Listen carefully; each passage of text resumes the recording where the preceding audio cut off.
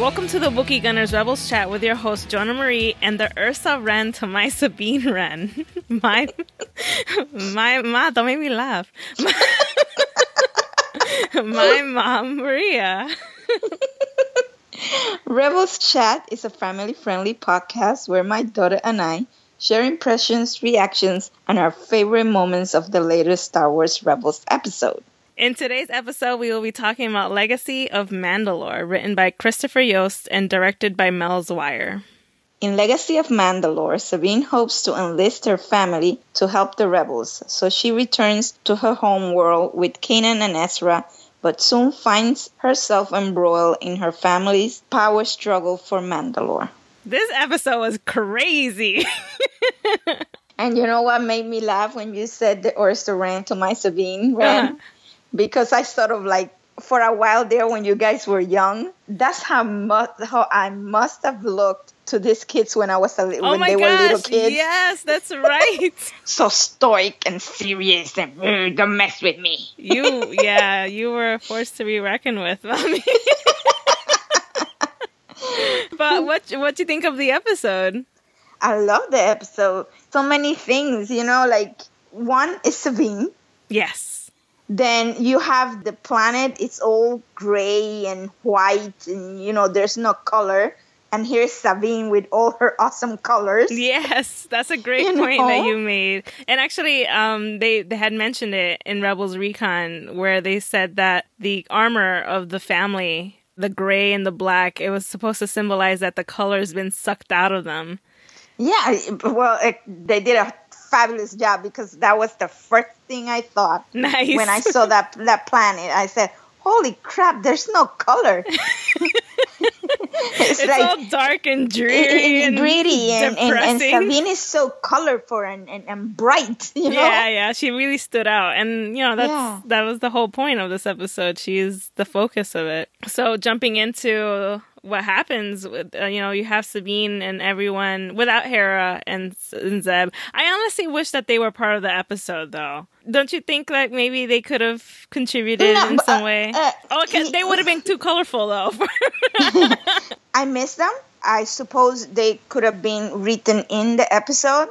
Absolutely. But this is Sabine going back to her home world to get in contact with her family, and she's carrying the Darksaber. So to me, it's more of a Jedi and Mandalore kind of encounter. Yeah, that makes sense. You know what I'm saying? Mm-hmm. Yes. Could Hera and Zeb be written in?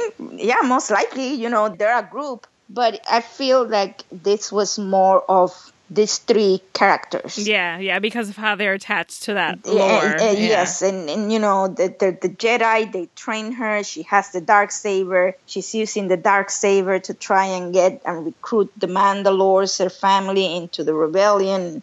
So it was, to me, was them three. Yeah, that makes sense. Yeah, plus Chopper. Yeah, well, they need the navigator. Yeah, they do. And I love that he didn't do anything throughout the episode. No. He said, I'm sitting out on this one. Yes, and he hit himself, and then when they left, he goes, okay, you can come out. Yeah. And then, hello, everybody. Yeah. I'm here. Oh my gosh, I love him. So yeah, Sabine's homeworld is called Crow Nest. And actually when she said it the first time, I didn't have the subtitles on. So I thought she said Cronus. And I was like, oh, that's interesting. But it's actually Crow Nest, with the crow being spelled with a K instead of a C. This sounds depressing too, because, you think of a crow. A crow is very symbolic, very dark. Yeah, of darkness, and then Crow Nest. This is where home is for Sabine. There was no decoration other than that beautiful painting that was above the mom. This tells you of her character, because no wonder she developed such artistic vision. Mm-hmm, mm-hmm.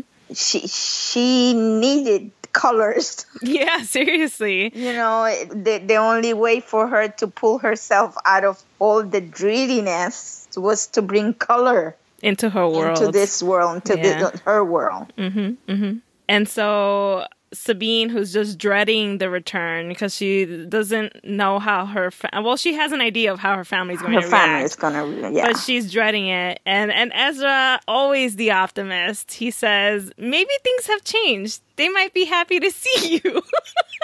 Yeah, he always, if you really think about it, he's always really looking for the optimistic side of things. Oh yeah, he's always the cheery He's always hoping for the best. I mean, look at when they encountered the space whales, the Purrgil. Yeah, he was the first. I think he's the first ever to say, I have a good feeling about this. Yeah.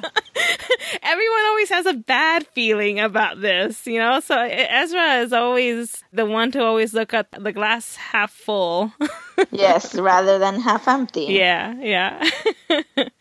And then Fen chimes in and he says that he believes that her mother's loyal to Mandalore and not the Empire. But that makes me very curious as to why he believes that. Have they met before, or has he heard of her? Well, if he was a protector, he probably knew all the houses and leaders and things. So he probably knows. He has the 411 on everybody. On Mandalore. And he knows what many may be or may not be capable of. Yeah. So to him, his belief is that she cares for family. She cares for Mandalore. Mm-hmm. And Ezra, in response to Sabine saying, they could get shot down, so she should notify them. Let them know we're here before we get shut down. Yeah. And Ezra's laughing, and he's like, oh, you're actually serious. You're serious. Really? And this is something that keeps getting at him. He never wants to accept that her comments and her pawns are not really pawns. No. They're reality. This is what could happen, boy. Oh, Ezra. And then this part was the thing that, it made me scream, Mommy. Because I was always... Yeah, she was speaking Mando. She was speaking Mandoa. And, it's one of those things that was created for a book series. And you never really hear spoken. And when that part of the Star Wars universe was considered Legends, you're like, oh man, are we ever going to hear Mandoa now? Is that even canon? So when she started speaking it, my first thought was, am I losing it? Is she speaking gibberish? I don't understand. And then because obviously me being me, I had to go back and play it 50 million times. And I'm like, oh my God, she's speaking Mandoa because I'm a nerd. I started learning the language. Yes, I know. You put a word every day. Yes, I did. Oh my God, you remember that? You will put a word, the word of today, the Mando word. Yeah, and I couldn't keep up with it because it was such a time-consuming thing. But, oh man, when I was playing it over, I was like, I know what she's saying. I'm understanding an alien language. This is so cool. This is like speaking Klingon. Yeah. And yeah, theirs is more extensive. They have a whole dictionary. We only have a web page. But I really wish they had developed that more because it made me think about man, Star Wars has so many languages, but there's only a few broken words here and there. Yeah. They haven't really developed them. And it's funny because then I started judging her. I was like, you totally mispronounced that word. Hey, she's a native woman.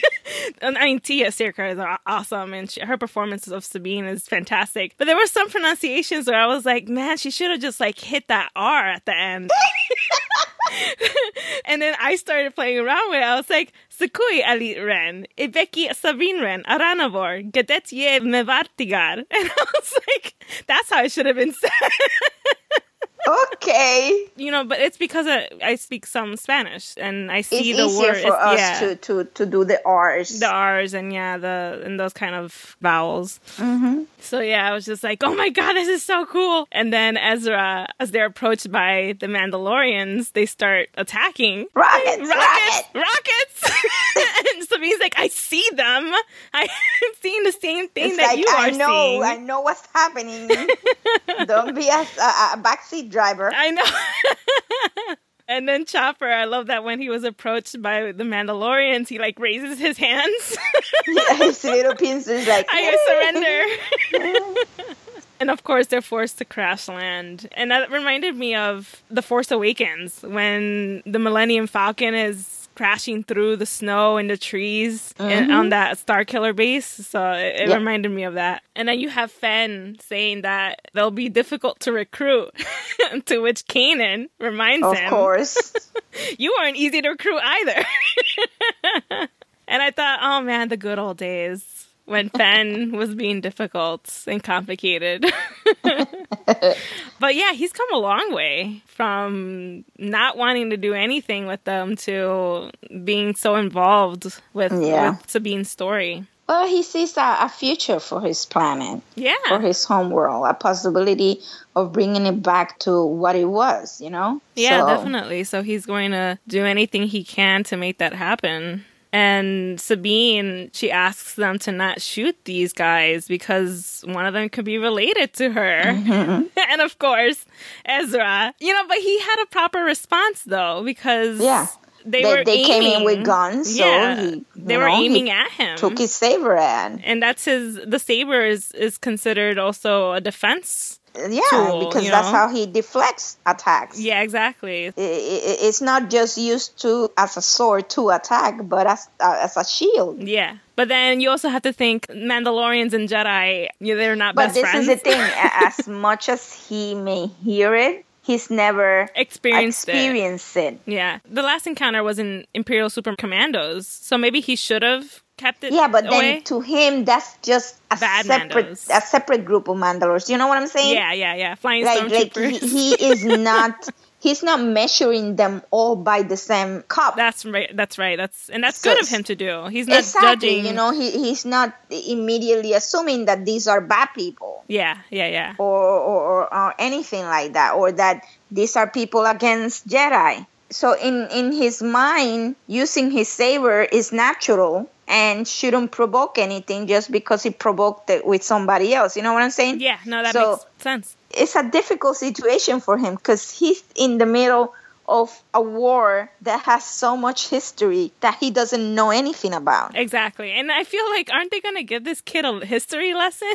Yes. And even if they were, it's still just gonna be, it's like for all of you kids, for me, when we read about World War I or World War II or Vietnam or Korea, we see it, but we see it from the perspective of the book. Mm-hmm. And we can imagine it and we can put things into perspective based on movies and things that we see and we're told, but it's never gonna be real in terms of like giving us that feeling of reality, you know? That's completely true. Yeah. So our reactions and our comments and our decisions on one way or another, they're going to be based on our own perspective of what we're reading or seeing, not necessarily of what really happened. Mm-hmm, mm-hmm. Having mentioned Imperial Super Commandos, he saw those white armored people. And even though these guys are also white armored, there was one specific one, her brother, that was wearing the Imperial Super Commando armor. Yes. And this is the guy who raises the gun. Yeah. So it's a natural response. So he saw that. And I know we mentioned earlier that he's not judging all of them the same, but that one stood out to him rather than attacking any of the other ones. And it resulted in him having to say her name because, Sabine's like, Ezra, what are you doing? Yes. And he's like, they shot first, Sabine. And that led to Tristan, her brother, recognizing that that's his sister. And actually, Tristan was previously named Jonah. Oh, look at that, Jonah. But I know it's not related at all to me. Yeah. But the idea of having heard it on screen, I would have been like, oh my God, there's a character named Jonah. That's so cool. But they went with Tristan. And I feel like that's such an Earth-based name. And I know I shouldn't say that because you have Ezra, you have Luke. But Tristan is like, oh my gosh. I don't know if they should have gone with that one. Let's be honest, you're biased, Jonah. You're biased. I am biased. They should have gone with Jonah. I mean, come on. And then Fenn, is told to stay behind. They might need him later. And Chopper, he comes in and says, they're gone. Yeah. You can come out now. Isn't it weird that more and more we're understanding what Chopper is saying? Yes. It's very cool, actually. And so they're taken to the place called the Stronghold, and that's where they meet Sabine's mother, Ursa Wren. And the first thing she does is demand that Sabine be put into a cell, and you're like, whoa. That's a tough mom. That's tough love mom right there. Right. Whoa. And then something else that stood out to me was the fact that Ursa is the name of Zuko's mother in Avatar: The Last Airbender. So I thought that was really neat. I don't know whether that's, like a nod to that show, but I really like the idea of that having some connection. And the fact that Ursa in the show of the Avatar, she had done something to protect her people, and that's why she was cast out. And it was interesting to see Sabine in that similar role where she did something and she was cast out. So I thought that was a neat connection as well. And then moving on from that, we have Ezra always being the adorable kid that he is. Yeah, hello, how are ya? He's like, hi. And all the guns go up. And he's like, whoa, hey, no, just saying hello. Oh, gosh. And I love that Kanan was shaking his head in the back. It's like, come on, kid. And one of the things they're told to do is surrender their weapons, to which Ezra's like, you don't really expect us to do that, do you? And Sabine says that they'll be safe. And Ezra trusts her. He trusts her completely. And one of the things that we learned in Star Wars: The Clone Wars is that the lightsaber is the weapon of the Jedi, and it represents their life. This weapon is my life. So the fact that they surrender it to her has a lot of meaning. Yeah. And this next section I called Parents Just Don't Understand. No. Yeah, just like the song. Yep, just like the song. And Ursa tells Sabine that the Darksaber is not going to protect her. It's just a symbol. Which she's right. She's right. It's just a symbol. But in the right hands, it could be something more.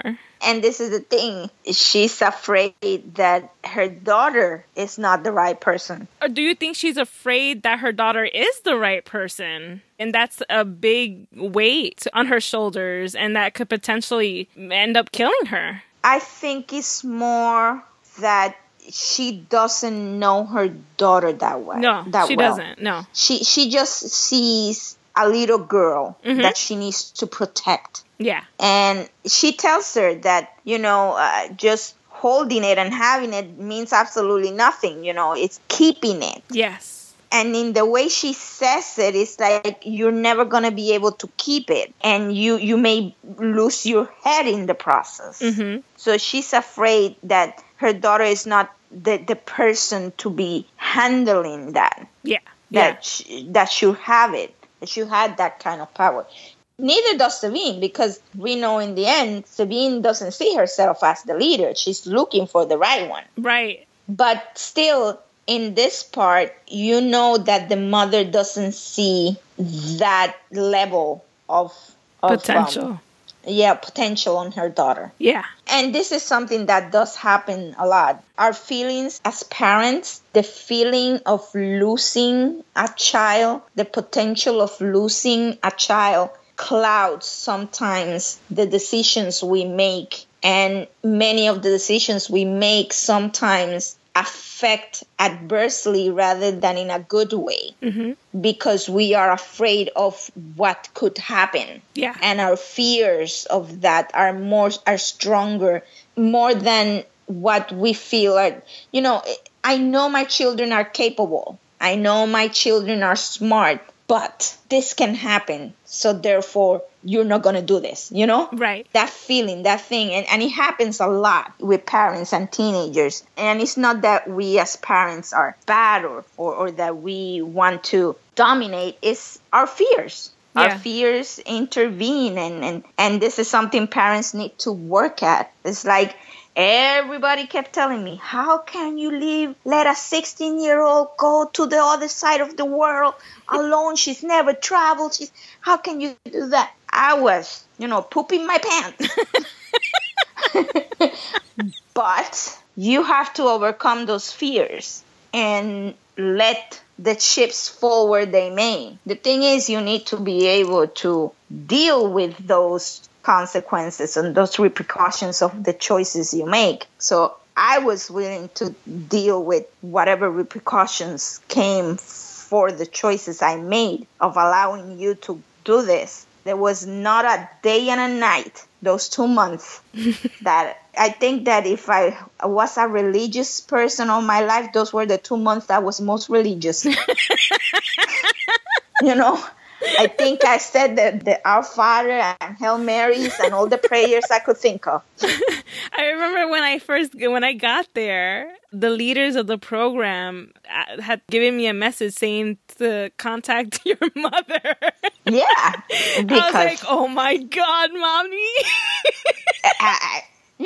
and this is the thing. I made a choice. Okay, yes, you're going to go. And I allow you to have the experience. Then you had to deal with the fact that your mother is a crazy mother who's going to be calling and finding out where you are and what you're doing. I'm like, oh my God, she'd probably send, I don't know, the Navy over here or something. Oh, I'm telling you that if I had that type of power, it would have happened. Oh, mommy. But the thing is, I made my choice and I saw the potential, the highest potential of the good things that could come out of it, as opposed as the bad things. And this is a balance that we parents have to deal with on a daily basis. And we need to be better at it. We need to start getting better at seeing the potential in our children and the potential for their success on the decisions we make for them. Mm-hmm. Yeah. I don't think that's happening too much and too often. Mm-hmm. So moving on, we have the fact that Ursa doesn't believe that Sabine designed a weapon that was used against the Mandalorians. So I found that really like, oh my gosh, you don't believe your own daughter when she says that? And she's like, even if I did, it would be difficult to convince the other clans that you're not a traitor. I just like that. I was just like, how do you not believe your own daughter when she's telling you that she did something and that it was used against Mandalorians? She says that the fact that she's a traitor brought down the status of the Wren clan, and Tristan, as a result, had to serve Gar Saxon to prove that they're loyal to the Empire. And they go on to explain that Gar Saxon is the Emperor's hand, and I think Dave Filoni had explained in an interview, because apparently the term Emperor's hand is an expanded universe term, a Legends term, and people, when they heard that, they were like, oh my God. And I'm just like, what's happening? the hand of the king. And so Dave Filoni explained that it's a general term. It's not meant to reflect that term, that the way it was used in the Legends books. I mean, every king has their right-hand man or right-hand woman, depending, who knows. And so for a few minutes there, you're like, man, these people really chose status and politics over one of their own. The moment you hear a society is based on clans, this is something that's going to happen. All the societies that we have here on Earth that are based on clans, this is what happens. There are clan wars and there are blood wars because clans try to be one over the other, They go for status. The higher your status, the better position of your clan and the better opportunities for your people. I just love the idea of Sabine saying, or not Sabine, but just like the word clan always reminds me of Highlander. Highlander, yes. Duncan MacLeod of the Clan MacLeod. I'm always tickled by that word. And Sabine tells them that Gar Saxon is a killer. He betrayed Mandalore by killing the protectors of Concord Dawn, of Mandalore. And, you know, they're like, whatever, we don't really believe it, blah, blah, blah. You know, it's like today I watched, you know, The Daily Show. Mm-hmm. So I watched one of the episodes of The Daily Show, and he said this. He said, the problem with what's happening right now is not who the president is, but the reality that he's capable of pushing on us. You know, like, we are now living in his reality. Yeah, pretty much. You know? Yeah. So basically, these people are living in the reality that has been put forth by men like Gar Saxon. Yeah, and the Empire. Those working for the Empire for whatever individualistic goals they have. They don't care about nobody. They don't care about the people, the populace, the clans, their world. They only care about what they can get for themselves. Yeah. He wants power. The Empire can give him power. So this is what he puts forth. And then everybody only sees that reality that is presented to them. Yeah, very true. A lot of things are happening today are happening in Star Wars. So we have Ursa and Sabine going to talk on their own, and then Ezra, Kanan are left behind with everyone else. And of course, Ezra trying to break the ice. Oh, yeah. He goes, so you're Sabine's brother? I didn't even know she had a brother. I mean, it's not that she didn't want to talk about you, but she just, I don't know, she never really talked about you before. Like, come on. Kanan, Ezra, less is more.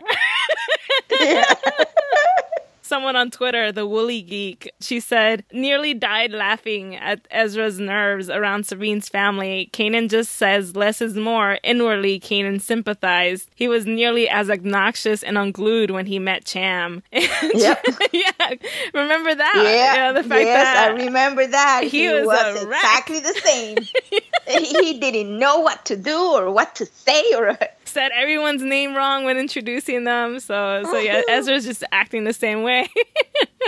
And then you have a mother-daughter conversation going on. So Sabine asks her why she sided with the Empire. And then Ursa, in response, says that she did it because they didn't have a choice. You know, it was either side with Saxon or get the clan destroyed. And as much as people were hating on the mom, I kind of agreed with her. The fact that, you know, you have two choices. Which one is the one that's going to have you live? You know, there's this saying, you live to fight another day. Yeah. Death doesn't get you anywhere. Only 6 feet under. That's it. You live to fight another day. Could she probably have fought more, done more? Yeah, no doubt, you know? Mm-hmm. No doubt that it may have started as a survival, but then they ended up basically being complacent to the whole empire. Yes, true. But in the beginning, it was a matter of either we die or we survive. Mm-hmm. And now they have an opportunity. Exactly. Yeah. So what are they going to do with that opportunity? And that's what this episode was about. And Sabine finds out that her father is actually alive and on Mandalore. And this was like the shocker to me. I was like, oh, both parents are alive. Oh my God. Because, you know, sometimes they just kill them off or the mom's dead. But now this is the thing. Now her father's life is in danger. Yes, very much in danger. Because if the Wrens act against the Empire, they'll kill him. You know, he's collateral. And I love the detail that is explained in Rebels Recon that he actually married into the family and he took their name. So I love that because it's contrary to most countries and how they operate in terms of marriage. I thought it was a cool detail, and I'm curious to know more about him. We should be given the choice. We should be given. Actually, we are given the choice. I mean, it's a societal construct. You can take your husband's last name. I'm personally the one who would not. And actually, I had my previous coworker. She was in a dilemma where she said, you know, why don't you take my last name? And the guy had something to say about it. And in the back of my mind, I was like, well, that's probably where I would have ended the relationship. I don't have time for relationships. But, you know, it's up to you. I mean, you shouldn't really conform to society's standards. But the thing is, because of the way society is structured, the perception is that if a man takes the woman's last name, somehow he's less of a man. Because it doesn't make me less than a woman to take my husband's last name. Right. So why would it make a man less of a man to take my last name? People are lame. We need an expansion of the mind. We do. We need an enlightening era. Exactly what we need. That's what we need now. We're never going to get there. Moving on here, we have Ursa who says that Sabine running away actually saved her. Save her. And that coming back, especially with that Darksaber, is putting her at danger, at risk. And she asks, where she even got that, where she got the Darksaber, and that anyone can hold the Darksaber. And she ends up calling Sabine immature and selfish. And then Sabine, in response, says that she just puts power and politics before family. And Ursa's response is, everything I do is to protect my family, Sabine. I mean, I believe that. I do believe that whatever decisions she makes is to protect her family, but I also believe it puts too much emphasis on the power. Yeah.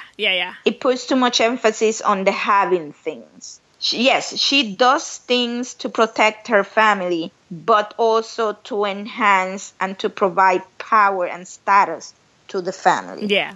And that's the extra part that makes it selfish. Yeah. And makes her stubborn as Sabine. Yes.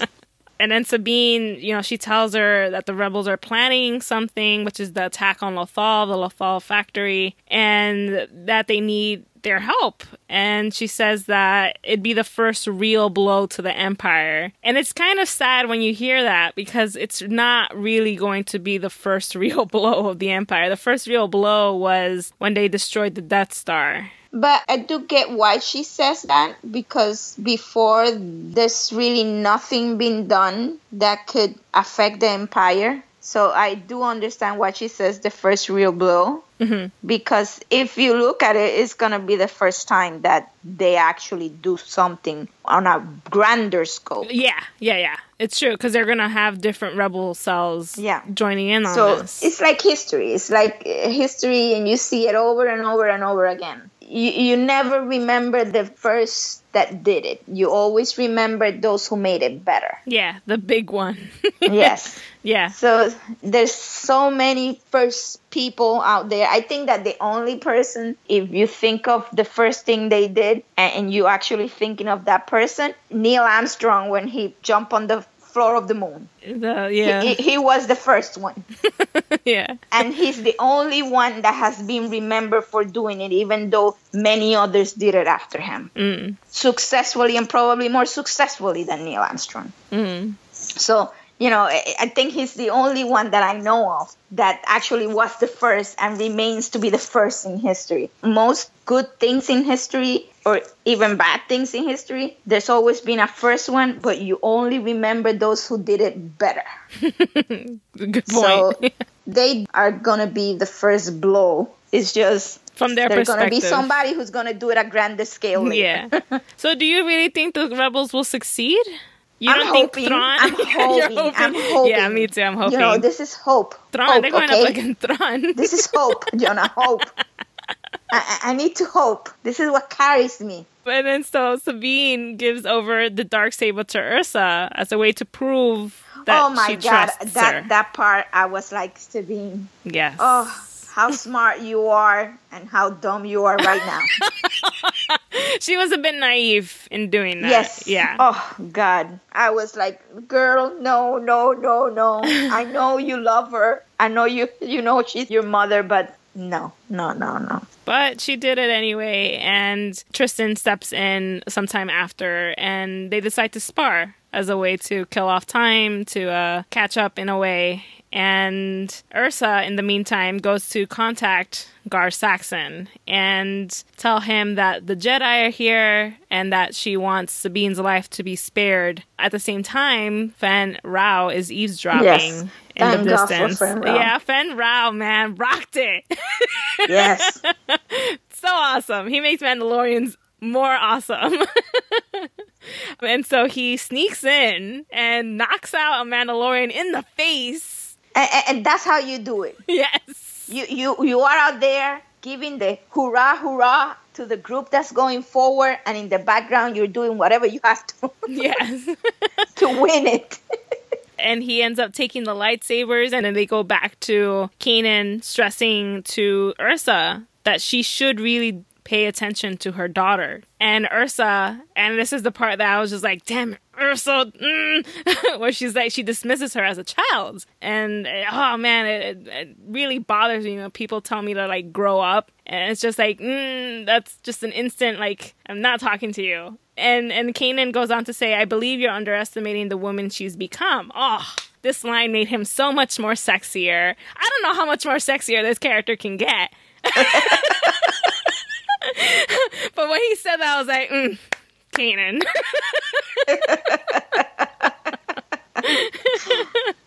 And then Ezra, I love how they're both rooting for her and trying to make it understood that Sabine is an important person and someone who can stand on her own and hold her own.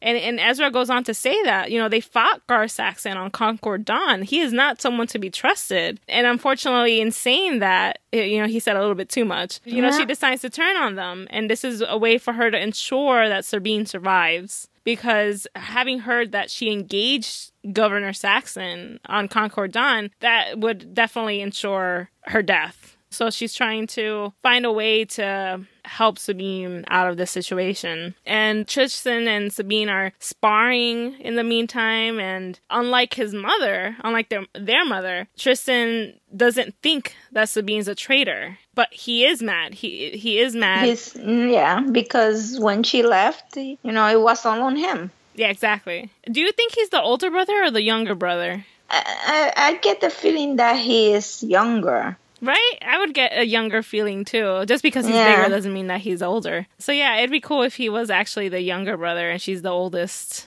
When she talked to him it's been a long time since basically she says, it's been a long time since I have given you a whooping. Yeah, basically, you know, yeah, essentially. When they went off to spar. Yeah.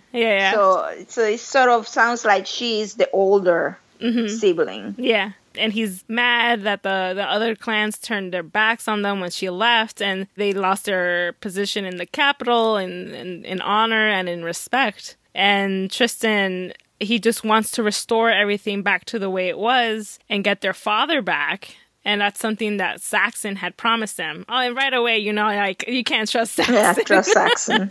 But they don't know that. And that's Kanan and Ezra trying to emphasize that to them about Gar Saxon not being trusted.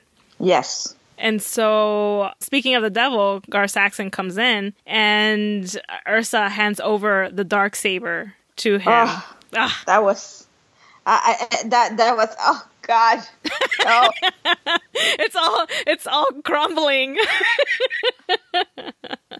And Gar Saxon betrays her in turn and says that she was harboring rebels this entire time. You know, what goes around comes around. Double stabbing. Yes. Tristan's like, wait, no, you know, we're all Mandalorians. Why do we all have to fight? And Tristan is ultimately given a decision. You either stand with me or you stand with your family and you die. And he decides, you kind of think, you know, gosh, this kid's going to freaking betray them. When he turned around with the gun, I said, no, not another one. Because earlier today I had seen the movie Insurgent. Oh, yeah. And the brother, he betrays her. Well, spoilers for anyone who wanted to watch the movie. Sorry. It's okay. It's a 2015 movie. I know. You had 2 years to watch it. I mean, come on. So, you know, I'm like, when I saw that, I said, no, not another one. What is it with brothers?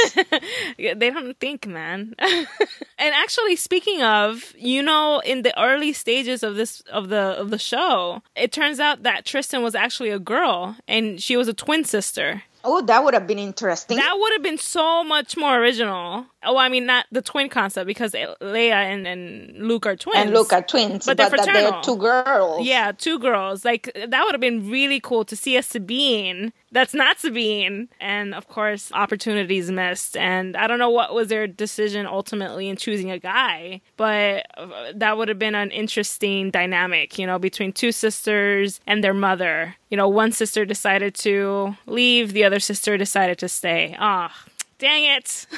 The things that could have been. And what also, and going back to that point, what also would have made it really cool was the fact that Satine in Star Wars The Clone Wars, spoiler alert for you, Mommy, but she has a sister. I won't say who. That way you don't get completely spoiled. Okay. But she has a sister. And they're both obviously Mandalorian. So I think that would have been really cool to have had two other sisters and having that dynamic. I mean, the more the merrier, to be honest. And at this point, Fen barges in through the window. All awesome. Breaking window, breaking glass.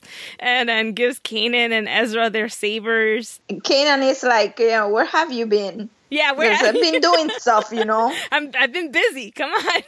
It's not easy getting in and out of this place. And so the fight breaks out. Classic Mandalorians. That's all they do. I love it when Gar Saxon goes, Fem Rao. Yeah, Rao. Like, his arch nemesis who's been wanting to fight with him. And I love that he ultimately doesn't fight with him. This was more of a Sabine's, not kill, but that was her chance to overpower him. And Gar Saxon decides to go and attack Ursa. And Ezra turns over his lightsaber, and we just earlier discussed that a lightsaber is a Jedi's life. Yeah. And he just gives it to her. He just gives it away to her. Oh, man, he's so awesome. And Sabine goes in and protects her mom. One of the things Gar Saxon says is, you will be taken back to Mandalore to finish what you started, the last living member of the Wren clan. So, do you think that was him saying that her father is actually dead? Or is that him implying that he will die once he gets back to Mandalore? I think it's more of him implying, because not everybody in that place is dead yet. No, not yet. But that's he's getting to that point. He will have to kill everybody. So I think he's sort of like being ahead of himself and making himself like, I'm going to win and I'm going to let you live last and you're going to be the very last in front of everybody to be killed. Yeah. And I love that he said, finish what you started, which immediately reminded me of Kylo Ren. I will finish what you started. All emo-like. And yeah, I'm very curious to know what this weapon is. And we have a listener question, actually, who asks this. So we'll get to it at the very end. And Saxon, he crashes through the window with Sabine. So there's more holes to be made. more glass to be broken. Exactly. And then they begin to fight. And Ezra attempts to go and help her. But Ursa holds him back and says, by Mandalorian custom and law, no one can interfere. And I love what Kanan says in response. Are your customs more important than the life of your daughter? And he has a point. When is all this tradition, custom, when are you going to let that go and realize that your daughter is more important? Where is the limit going to be reached where culture is more important than the life of those who you claim to love? Exactly. Yeah, and it gives her something to think about while Sabine is risking her life. Mm-hmm. And Sabine, so cool. She uses the flamethrower thing and the darts to throw Saxon out of the sky because he's using the jetpack. And I love that it kind of mirrors the fight that Maul and Pre Vizsla have in the Star Wars The Clone Wars. And then Ursa, I love that she had like this very proud moment. It was very brief, but you kind of saw the look of pride when Sabine overpowers Gar Saxon and has like the two sabers to his neck. Mm-hmm. And I'm just like, that's a very weird moment to be proud of your daughter. But they're Mandalorians. Weird people. They're Mandalorian, Jonah. They're warriors. Exactly. She's about to end him, but she says that might be the Mandalorian way, but it's not my way, not anymore. And it reminds me of the lesson that Kanan was trying to instill in her in Protector of Concord Dawn. Don't kill everybody. Don't kill anyone, And she kind of uses that and implements it. Both Ezra and him, they look at each other when she's in that opportunity there with the two sabers at Gar Saxon's throat. They look at each other sort of like, this is it. Mm-hmm. This is the moment that decides. And she decides. Yeah, and that's not her thing. And she walks off very proudly for having done what she did, and he goes to attack her. And I don't know, a lot of people experience this where they kind of thought, oh my God, she's been shot. When the shot went off, I went like, oh my God, Sabine got shot. No. Somebody killed. At first, you know what? I thought it was Tristan. Oh, okay. At first, I thought, oh, Tristan did it, you know? And then they show the mom. Yes. What Kanan said must have really resonated. Yeah, and I would hope that she thought back to the moment when Sabine blocked her from being killed by Gar Saxon with the Darksaber. You know, Sabine protected her in that moment. To me, she kind of returned the favor, and the fact that she's my daughter and I'm going to protect her, even though, you know, I'm a very cold woman. I'm not a hugger. She looks like she's not a hugger. No, I don't. I'm telling you, she looks a lot like me. Yes. 20 years ago. 20 years ago. I've gone soft. Yes, you've gone very soft, Mommy. You're like, whatever, just do whatever it is that you want to do. And then Fen warns them the fact that Saxon's death is going to bring chaos to Mandalore. We know what he did, but everyone on Mandalore is going to go berserk when they find out that he's dead. And Ursa says, you know, perhaps Mandalore needs chaos if it's to become strong once again. So Mandalore is going to go into another civil war. It's going to be fun times. Okay. And Sabine, this is the big moment of the episode. She decides to stay. And I kind of saw it coming because once she grabbed that saber, that dark saber, it kind of implied that whatever she was going to do with it was going to happen off screen. So it didn't have a big impact on me because, again, I saw it coming. But for a lot of people, they had mixed emotions. They're like, what? Do you think it was... I don't think it was out of character. Some people said that it was out of character for her to stay. No, that was her intent. Because this is her opportunity. She had to leave her world behind, in essence, to save it, which is what we learned on the previous episode, where she's getting all these things out. And now there's opportunity for her to come back and do something about it. Yeah. This is who she is. If she goes out there to be a rebel and to protect others, why is that a character that she wouldn't want to do the same for her own people? You know? Yeah. This is in character. This is who she is. Totally agree. It's ultimately something that I hope that they'll cover in a comic book or maybe in a book in the future, but it's something that needed to happen because ultimately family matters to her. And yes. Yeah, she has family in the Ghost Crew, but this is something that she can't run away from anymore, and she needs to fix this. It's sort of the opposite, really, of what I saw happen with Cham, where he went from focusing on Ryloth to focusing on the bigger picture, finally, because of Hera. And now you have Sabine, who was focusing on the bigger picture, and now she's narrowing it down to Mandalore. But in a way, it's also looking to the bigger picture. It is, because if she's able to unite her people, she may be able to bring them to the rebellion side. Exactly. Right now, it may be just there, but it also works for the future. I'm going to miss Sabine. I hope she doesn't, she's not away too long and that she can come in back and forth, you know? Yeah, and she has family in the Ghost, so, you know, I don't expect her to be away for too long. I actually think that she's going to come up in the season finale, but we'll talk about that because I think someone asked a question about it, so I'll leave my answer for that. So then Sabine gives Kanan a hug. And I thought that was very sweet because that's something that I've always wanted to see between them. And of course, she didn't give Ezra a hug. And I'm like, great. That's fantastic. So we're not going to see her for who knows how long. And she didn't give Ezra a hug? No. But I love that Ezra was very supportive. Like, there was no whining from him. I don't understand why people keep saying, not in this particular episode, but in past episodes where they see him whining. I'm like, I don't know what it is that you're saying, but he's actually been very supportive of Sabine. He accepted her decision, didn't argue about it, and now they're headed off to go back to where they need to continue their work with the rebellion. And Fen says that she can lead Mandalore, that Sabine can lead Mandalore, but she ultimately says no, she'll find the person to do it. And this was the big twist for me, because I thought that they were building her up for this. And it turns out that she's not going to do that. And I'm like, okay, that was the unexpected part for me, not her staying.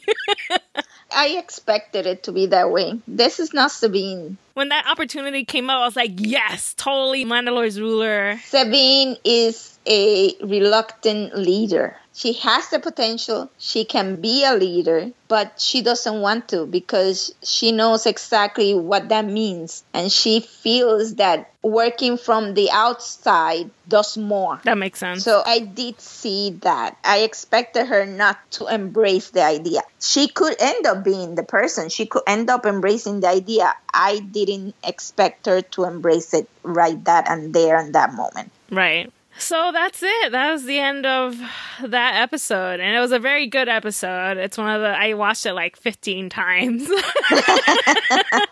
Mainly because of the Mandoa part. So I was just like, oh my God, she said something in Mandoa. So moving on to listener questions and thoughts. Franklin had sent us an email weeks ago, but I decided to leave it for this occasion. So he said, salutations. I thought back to something when I first saw the image of the Ghost Crew mural above Sabine's bed and Sabine's look of worry or anxiousness before getting out of bed. It reminded me of the Book of Life movie where I think I showed you that movie, Mommy. You might not. Yeah, I saw it. He says when Joaquin was standing in the literal shadow of his late father's statue, that Joaquin felt he couldn't raise above his father's legacy as a savior to his town.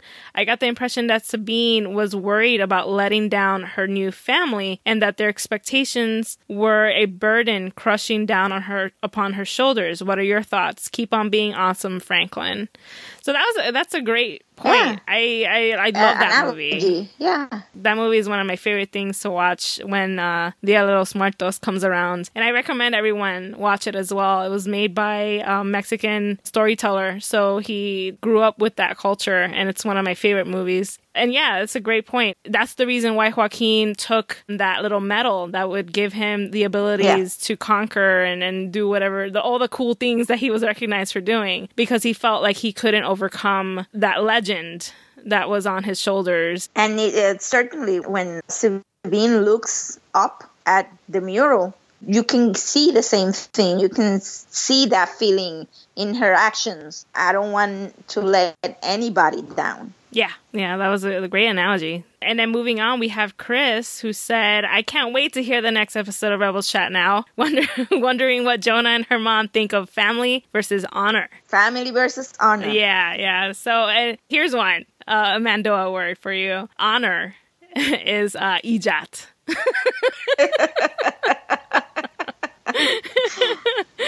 To me, family is honor. Family is honor, yeah.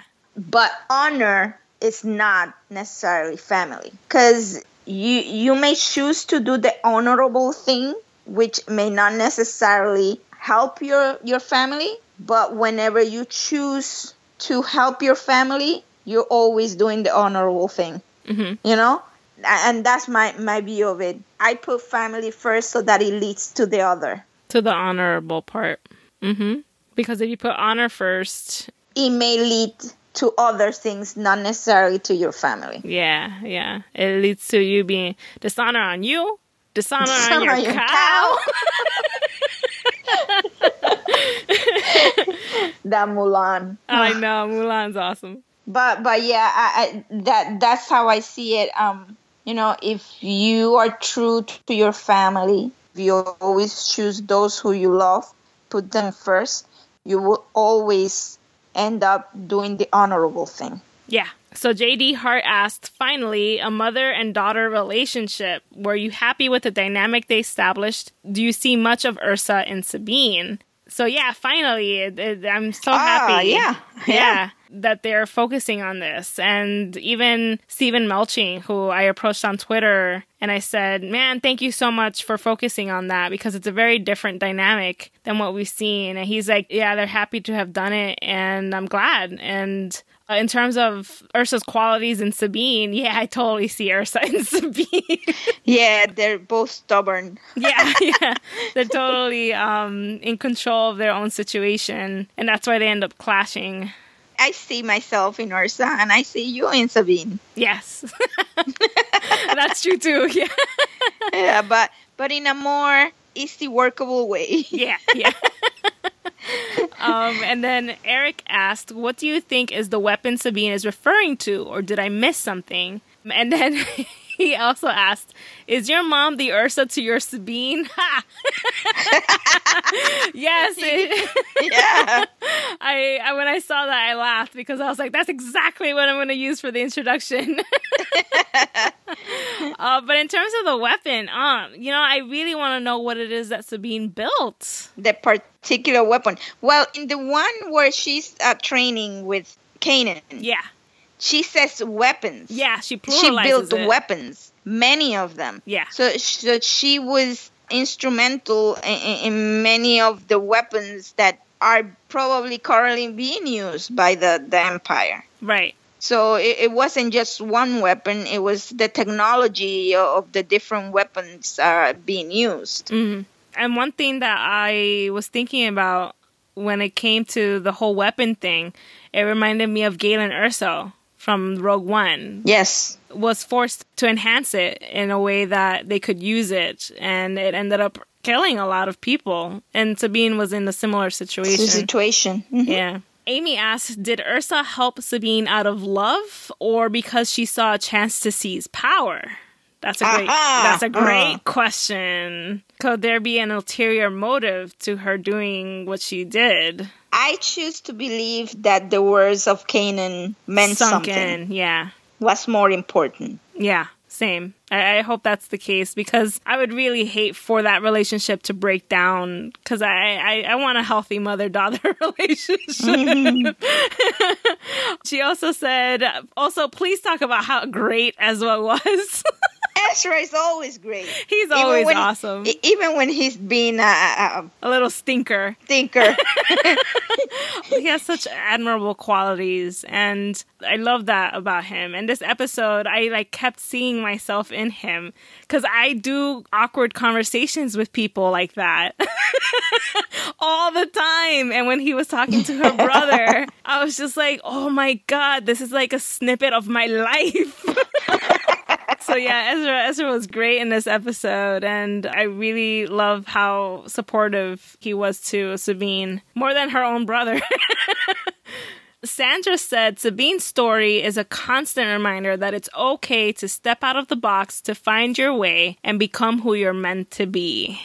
That's a great reminder.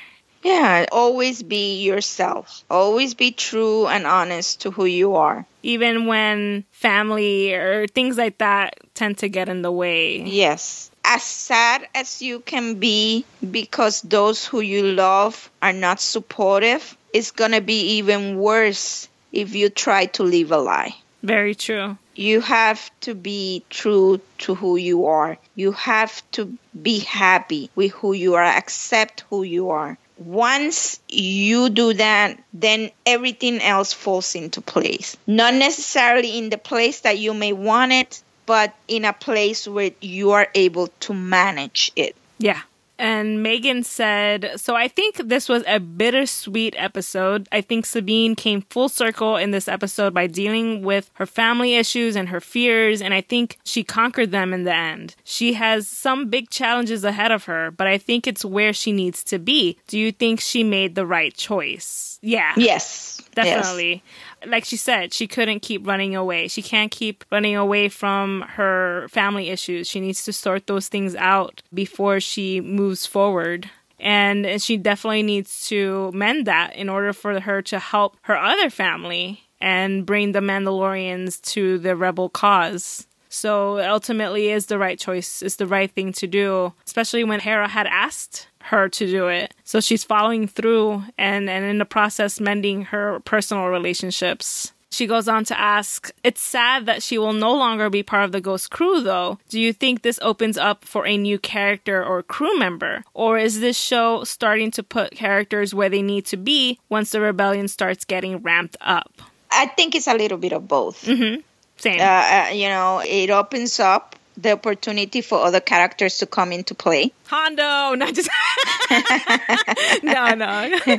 And it also does the other one, which is put the pieces. War is a chess game. Yeah. All the pieces need to be in the right place for the right outcome in the end. Yeah, agreed. So yeah, it's a little bit of both. Traditionally, in storytelling and TV shows, once a character is removed, a new character is normally introduced. Not immediately, but at some point. I would love to see someone, especially a female, come in to replace that. It would be cool, though, and someone had brought this up, if Callus joined the Ghost crew.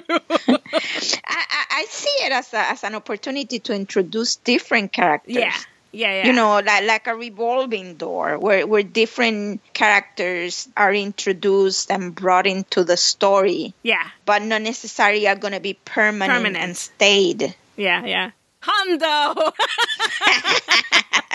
It is I, Hondo. Yes, we know it's you, Hondo. She goes on to ask, do you think she will come out of the Ghost crew retirement by the events of Rogue One, or will she stay on Mandalore? I think we are a couple of years out from that, right? So Rogue One is 2 years from the events that took place in Rebels, so I can definitely see her coming back sooner than that. I don't expect her to be... I expect her to come in and out. Knowing Mandalorians... It's going to be an in and out business. It's going to be an in and out. They just tackle things like that. Yeah. So at the time of Rogue One, though, I personally like to think that she is on Mandalore rather than in the Ghost crew with Hera and Chopper. I hope we get to the point where Dave and the rest of the crew get to tell that story, and I hope none of them die. And then she goes on to say, I also wanted to mention that I thought it was awesome Sabine wielded Ezra's lightsaber, and she was pretty great at it. I like to think Finn had a Sabine moment in The Force Awakens. Yeah. I always said that the moment I saw Finn, I would have loved for him to be the Jedi. Yeah. I get that the main character, the girl, was it, and I love that too. But I don't know. I want Finn to be a Jedi. Yeah. He's an adorable guy. It would be really cool if he had turned out to be that. Yeah. And like I said, the marketing really tricked us because I thought he was. Yes, man. Man, yeah. They really pulled a one on us. Yeah. And Patty said, Sabine speaking the Mandalorian language, that was a surprise to me. Was it a surprise to you, to both of you as well? What does Jonna Marie know about this language? Well. Oh, Jonna Marie knows loads about it. You know what? It was more surprising to me to hear Hera with her accent than it was to hear Sabine speak Mandor. So, when I heard her, it felt normal for me to hear her. Yeah. It felt natural. Like I said, the first time I heard it, I was like, what gibberish is she speaking? But then, like, a few seconds later, it dawned on me, oh my God, it's Mandoa. So yeah, I was overjoyed, over the moon when I heard that.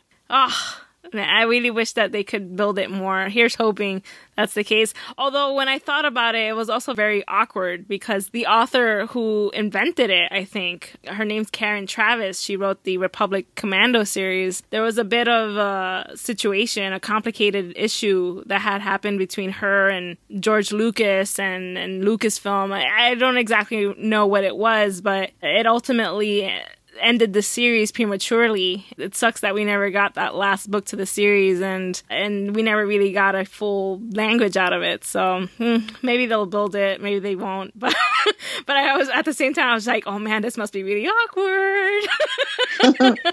She goes on to say, I was saddened that Sabine's mom called in Saxon. I really would not trust Saxon to keep his word about leaving Sabine alone. However, I do not have kids, so Ma may have a different opinion of this action. What does she think? Well, I understand what the mother has done to keep her family safe. And I also understand the deal that she made to save her daughter. She doesn't care about nobody else. I get that. The thing is that, and this is the part where I really don't blame her, because she's not working with the full set of facts. No. Garth Saxon has put up a reality in front of his people of events, and they don't have anything else to go by except for what he's telling them. So then this is the reality. These are the facts. We know different, but then the Mandalorians don't have the knowledge we have. And this is why it's so sad what is happening right now, where journalists are being blocked and shamed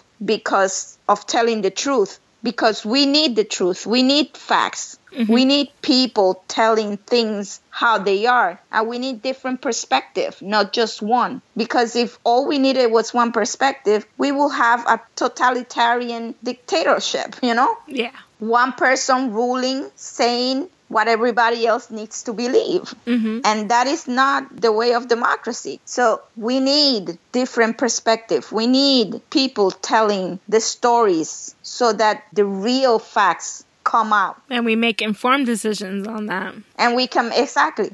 So they're making decisions on what Garth Saxons have told them. They have nothing else to go by. So I don't blame her for putting her faith in Garth Saxon. Yeah. Because this is all she has. Yeah. And this is the way for her to save her daughter. Mm-hmm. Now, us, we know differently. So if the set of truth that we know, the set of facts that we know, our decisions, and I'm hoping her decisions will be different. Yes. Yes, she will try to save her daughter, but she will do it in a way that wouldn't put Garth Saxon so easily and put opportunities so easily available for him to, you know, because a man like him owning that dark saber, the damage he could do is unimaginable. Right. And she also said, wow, what a cute brother.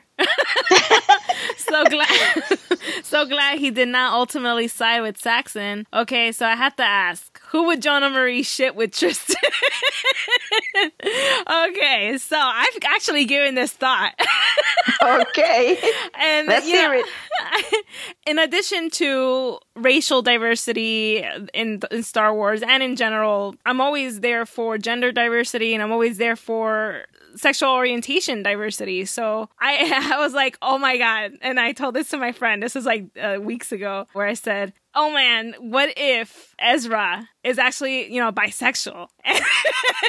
And you know, he starts hitting on Tristan. You know, the awkwardness of their first encounter could be telling. Yeah, exactly. So I'm like, you know, I'm all for it, because that is reality. Bisexuality is a thing, even though people want to erase it. So I was just like, yes, I kind of like that idea. And then Sabine will be like, oh my God, this is so awkward. But yes, I have given it a fair thought. No, but you know why I wouldn't want that? Because I want Ezra with Sabine. Oh, so you do ship Sabine and Ezra? Yeah. I didn't realize this. I have to go back in the past episodes, because I feel like you weren't a player in that. Well, just because I'm not putting my thoughts all out there all the time doesn't mean I don't have them. So you're a Sub-Ezra shipper. Yes. Yes, that's what they call them? Yeah, that's the shipping name, Sub-Ezra. Sub-Ezra? Okay. Or Esbeen. I like Esbeen better. Esbeen? Come on, I like Sub-Ezra because it sounds like a zebra. No, it sounds like cerveza. Cerveza. Which is beer in Spanish. Beer in Spanish. But yes, many ships to be shipped in this show. So that's the only reason I wouldn't go for that, because I don't want a brother and sister fighting for the same man. Oh man, I love it.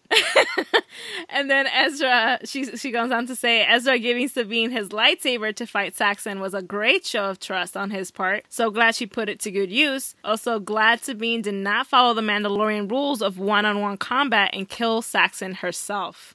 Yeah, that would have been out of character. That's sort of like an Anakin thing. Yes. Don't do an Anakin. So yeah, we're glad that she ultimately rose above that and implemented some of the things that she's learned by being with the Ghost Crew. And she said, Sabine's staying, crying. My hubby is even more upset than I am. He said all the color is being taken out of the show. Do you believe that it will be for the entire season, or will she be back before the finale? So this is what I had mentioned earlier, the fact that I think that she's going to come sooner rather than later, because the description for the final episode is that Ezra finds some sort of other source to help with the attack. And I feel like this someone is Sabine and some of the Mandalorians. And that's when Mandalorians finally act out against Thrawn and the Empire. So I want to believe that she comes in the last episode. But who knows? Maybe this is some other source of something that he may know. Who knows? But that's my thought on that. What about you, We Matt? could also have the possibility of things not going well for our rebels. And being that Sabine is not there, she is in the better position of coming back and rescuing them. Yes, that's my hope. Yeah, that she steps in and saves them. She pulls a Carol from The Walking Dead and saves all of them. Yes. And then the last bullet point she has here is that hug to Kanan, but nothing for Ezra. Wonder why. I was thinking about that too. Like, why didn't she give Ezra a hug? That would have been very sweet, considering how far they've come with their relationship as comrades. So I would have expected one. But at least she gave him a sincere thank you. That means a lot, just as much as the hug. Although the hug would have been really cool. And then Andy said, going off of last week's episode, I think most of us assumed that Sabine would ultimately become the new Mandalore. Now she was in possession of the Darksaber. The story didn't turn out that way, and it was more about her facing her past and reconnecting with her past, which I liked a lot. What did you both think of this direction the story took? To me, I think this is the way it was going to be, because I do believe I mentioned last time that she is not ready to be a leader, that she doesn't want that responsibility. So I never actually saw her as taking that position, at least not willingly. Right. I sort of saw that this was the way that it was going to go for her.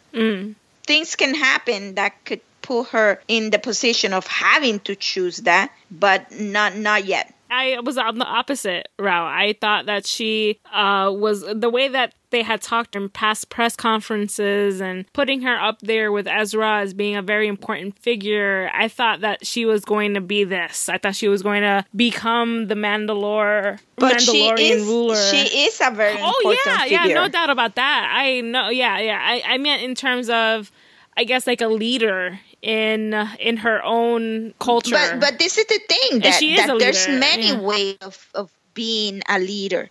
You don't have to be the one person. And I think that this is something that gets lost a lot, because we put so much emphasis on a figure in front of ideas and things, that we forget that leaders don't necessarily have to be the principal image. That a true leader is the person who is capable of seeing where things have to go, how things have to be done in order to accomplish the goal, without necessarily putting that person in the forefront. Right. To me, a successful leader is the one that nobody knows, but he was the one who successfully made things happen.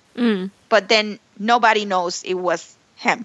So to me, she is a leader. The fact that she knows she is not the person to wield that saber, but that she is the person that needs to find the one that will do it. That to me makes her more leader than the actual person who's going to do it later. Interesting. And even if situations arise that will force her into the position of actually being the wielder and the image in the front of it all, I think it will be forced on her, and she will do it because there is no other choice, not because she sees that she is supposed to be the one. Yeah, I can see that now, having seen this episode and her desire to find whoever this is. Yeah, I can see it being thrust upon her. She's so good that she knows she is not the person for it. And that to me makes her greater than anybody else. Because it's not power. Power doesn't drive her. Doing the right thing drives her. Is what drives her. Yeah. So Andy also asked, do you either of you think that Maul may survive another season? Ursa's dialogue that for the Mandalorians, they would only see someone who has defeated Maul as truly being able to claim the Darksaber and unite the clans makes me think we may see Maul versus someone in episodes to come. My first thought was Bo-Katan, who seems like the strongest contender for this role, but I don't think that would happen this season. It also seems we may be getting a second Mandalorian Civil War. This one hopefully will be seen on screen, but what do you both think of this? Do you want it to happen, or do you feel like it could take too much of the focus away from the Rebels, no matter how compelling it may be? So I have spoken to Andy about this actually through direct message because it was a fascinating theory. I'm not Maul's biggest fan. I would like to see that character's fate end already by the hands of Kenobi, but a lot of people have been suspecting that he may survive again. I can definitely see that playing out. You know, the fact that it was a weapon that he had taken from someone else and took it rightfully through combat. And Sabine didn't do that. That just happened to come her way. So I could see someone fighting Maul and that being his end, the way he had ended the previous, I guess, ruler of Mandalore, or the person who wanted to rule Mandalore. So that would be fascinating. And I could definitely see that playing out in the form of an animated series or in future episodes. But I could also see it taking focus away from the Rebel crew. This is the thing that could happen. We may end up seeing snippets here and there of what's going on, but I don't think they will put it all out there, only because, like he says, it will take the focus away. Yeah.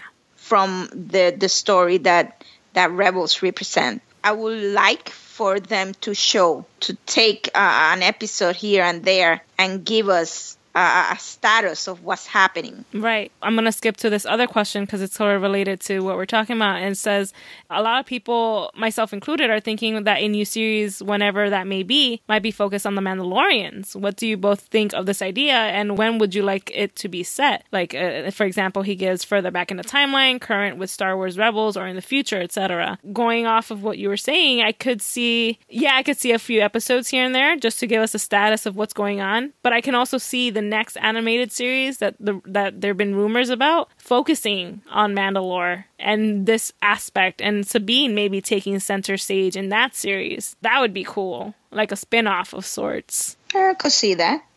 But who knows what it is that they're planning for that next animated show. I feel like that show might cover the span of time between The Force Awakens and Return of the Jedi. But that's just everyone's wish, so I keep thinking that's what's going to be. But it could be something completely different. And I would like this next animated show to be either that span of time or simultaneous with Rebels. Because as much as I love the previous content, I feel like there's a lot of other periods that need more attention at this time. And those two are the ones that interest me the most at the moment. And that other question that he had was, also, I know Jonah in particular has been wanting to see an on-screen mother-daughter relationship for a while. What did you think of Ursa Wren? I have to admit, I've fallen a bit in love with this character, and I'd love to see some Clone Wars era stories with her when she was in Death Watch with Bo-Katan and perhaps even Rook cast.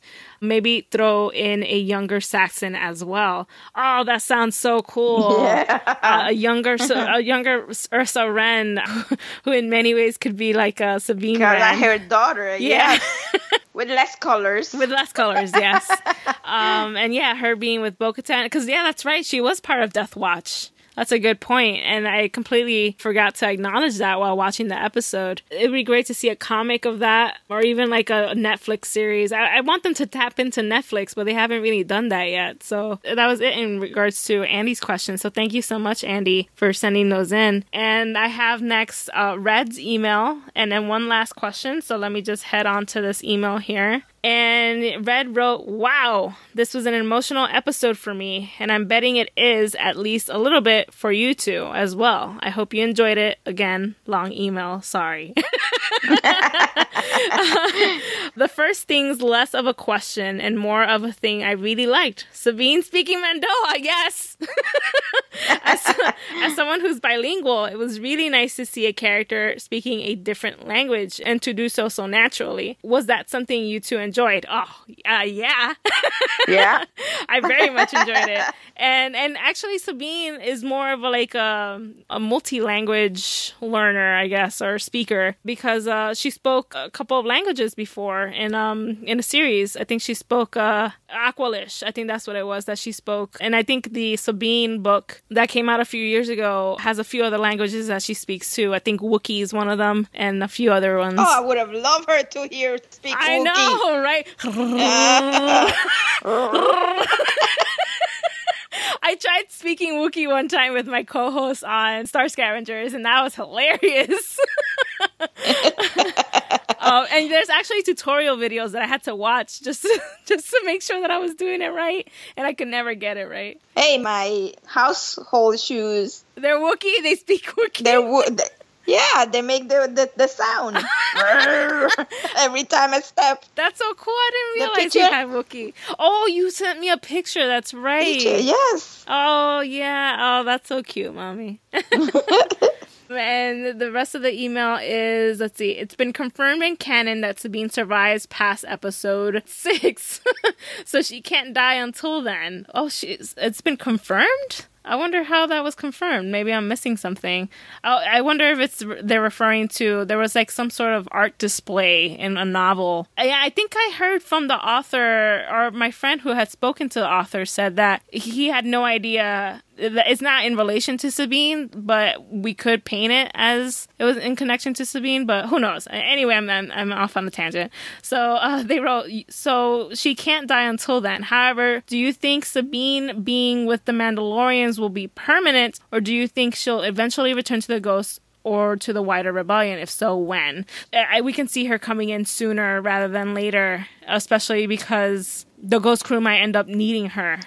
Yeah. Mm-hmm. And that'll be a perfect entrance for her. And very Carol from The Walking Dead. In a similar vein, in the episode description for Twin Sons Part 2, oh, see, this is what I was referring to earlier. It says that Ezra gets help from an unexpected source. That was the wording. So do you think Sabine could be the source, therefore bringing her back to the rebellion, or is it someone else? And then they wrote in parentheses, my friends and I have theories ranging from Hondo to Saw to some Lasat to the Wookiees from the first episode. Oh, the Wookiees from the first episode. I will even venture to say the word that you don't want to hear. Maul? Yeah. Mommy, that's blasphemous to think that way. Well, think about it. Oof. Well, oh man, the Wookiees really that interests me very much. Mm-hmm. But Maul, who knows? But what would that end game be for him then? Like, I don't see him participating in that willingly. I don't know. Maybe thinking that somehow Sabine is with them. Maybe. Because this is the thing. Pretty soon, a lot of people are gonna know that Sabine has the Darksaber. That's true. Maybe he wants it back. Yeah, so what better way to go to Sabine than through Ezra? And being that Maul is the conniving type of person he is. And that will kind of connect to what Andy said about facing the person who wields it. Yeah. Interesting. It's all coming together.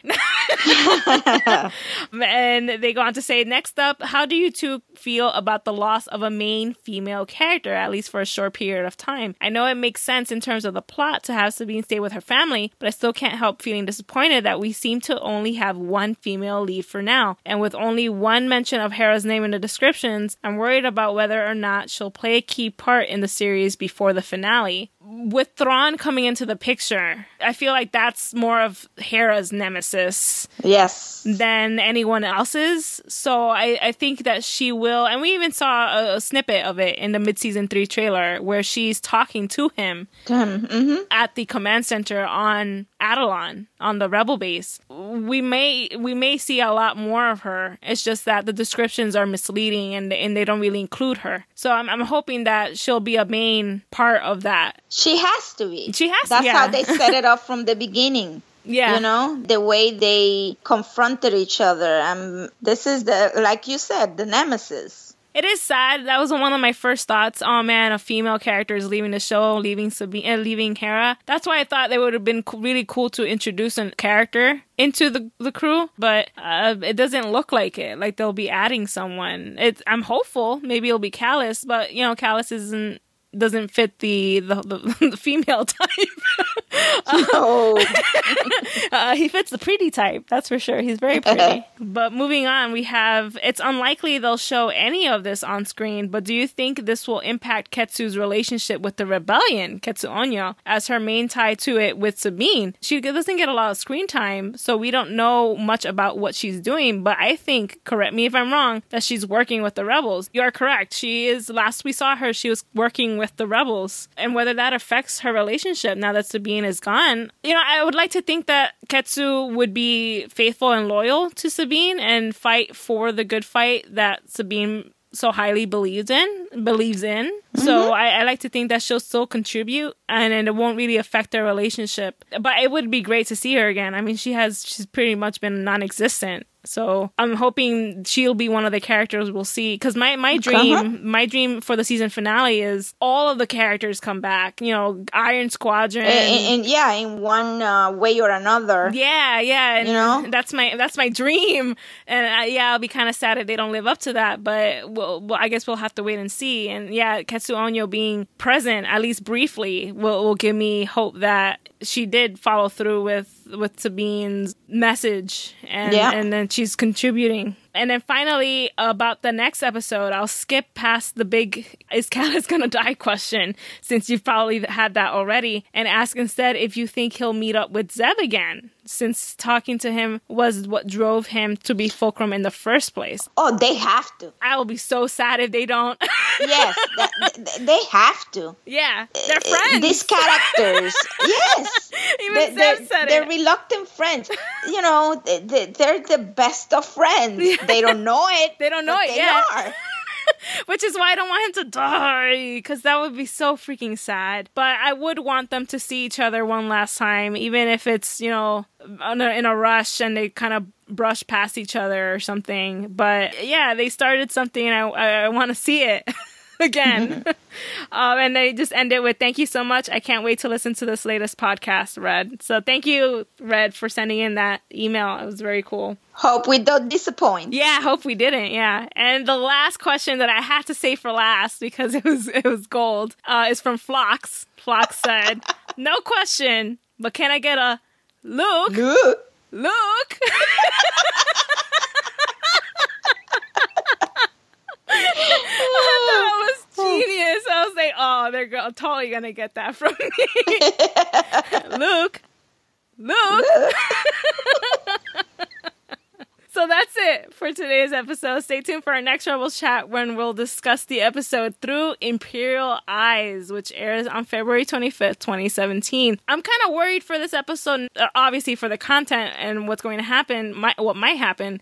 But you didn't see the preview yet, Ma, from Rebels Recon, and it's done from the first-person point of view. So when you watch it, it didn't give me nausea, but it kind of gave me the impression that I will get nausea from this episode. So I hope it was just that one moment and that the whole episode won't be like that. And we have seen snippets of it in the trailer. That's not going to be good. That won't be good. So because Mai and I get motion sickness. I can't do that. So I think it's just that one instance so that you can really see that this is going to be through Kallus's eyes. And then the rest of the episode will be as normal. At least that's what I'm hoping. So in the meantime, make sure to rate and comment on iTunes and Stitcher. Visit thewookiegunner.com.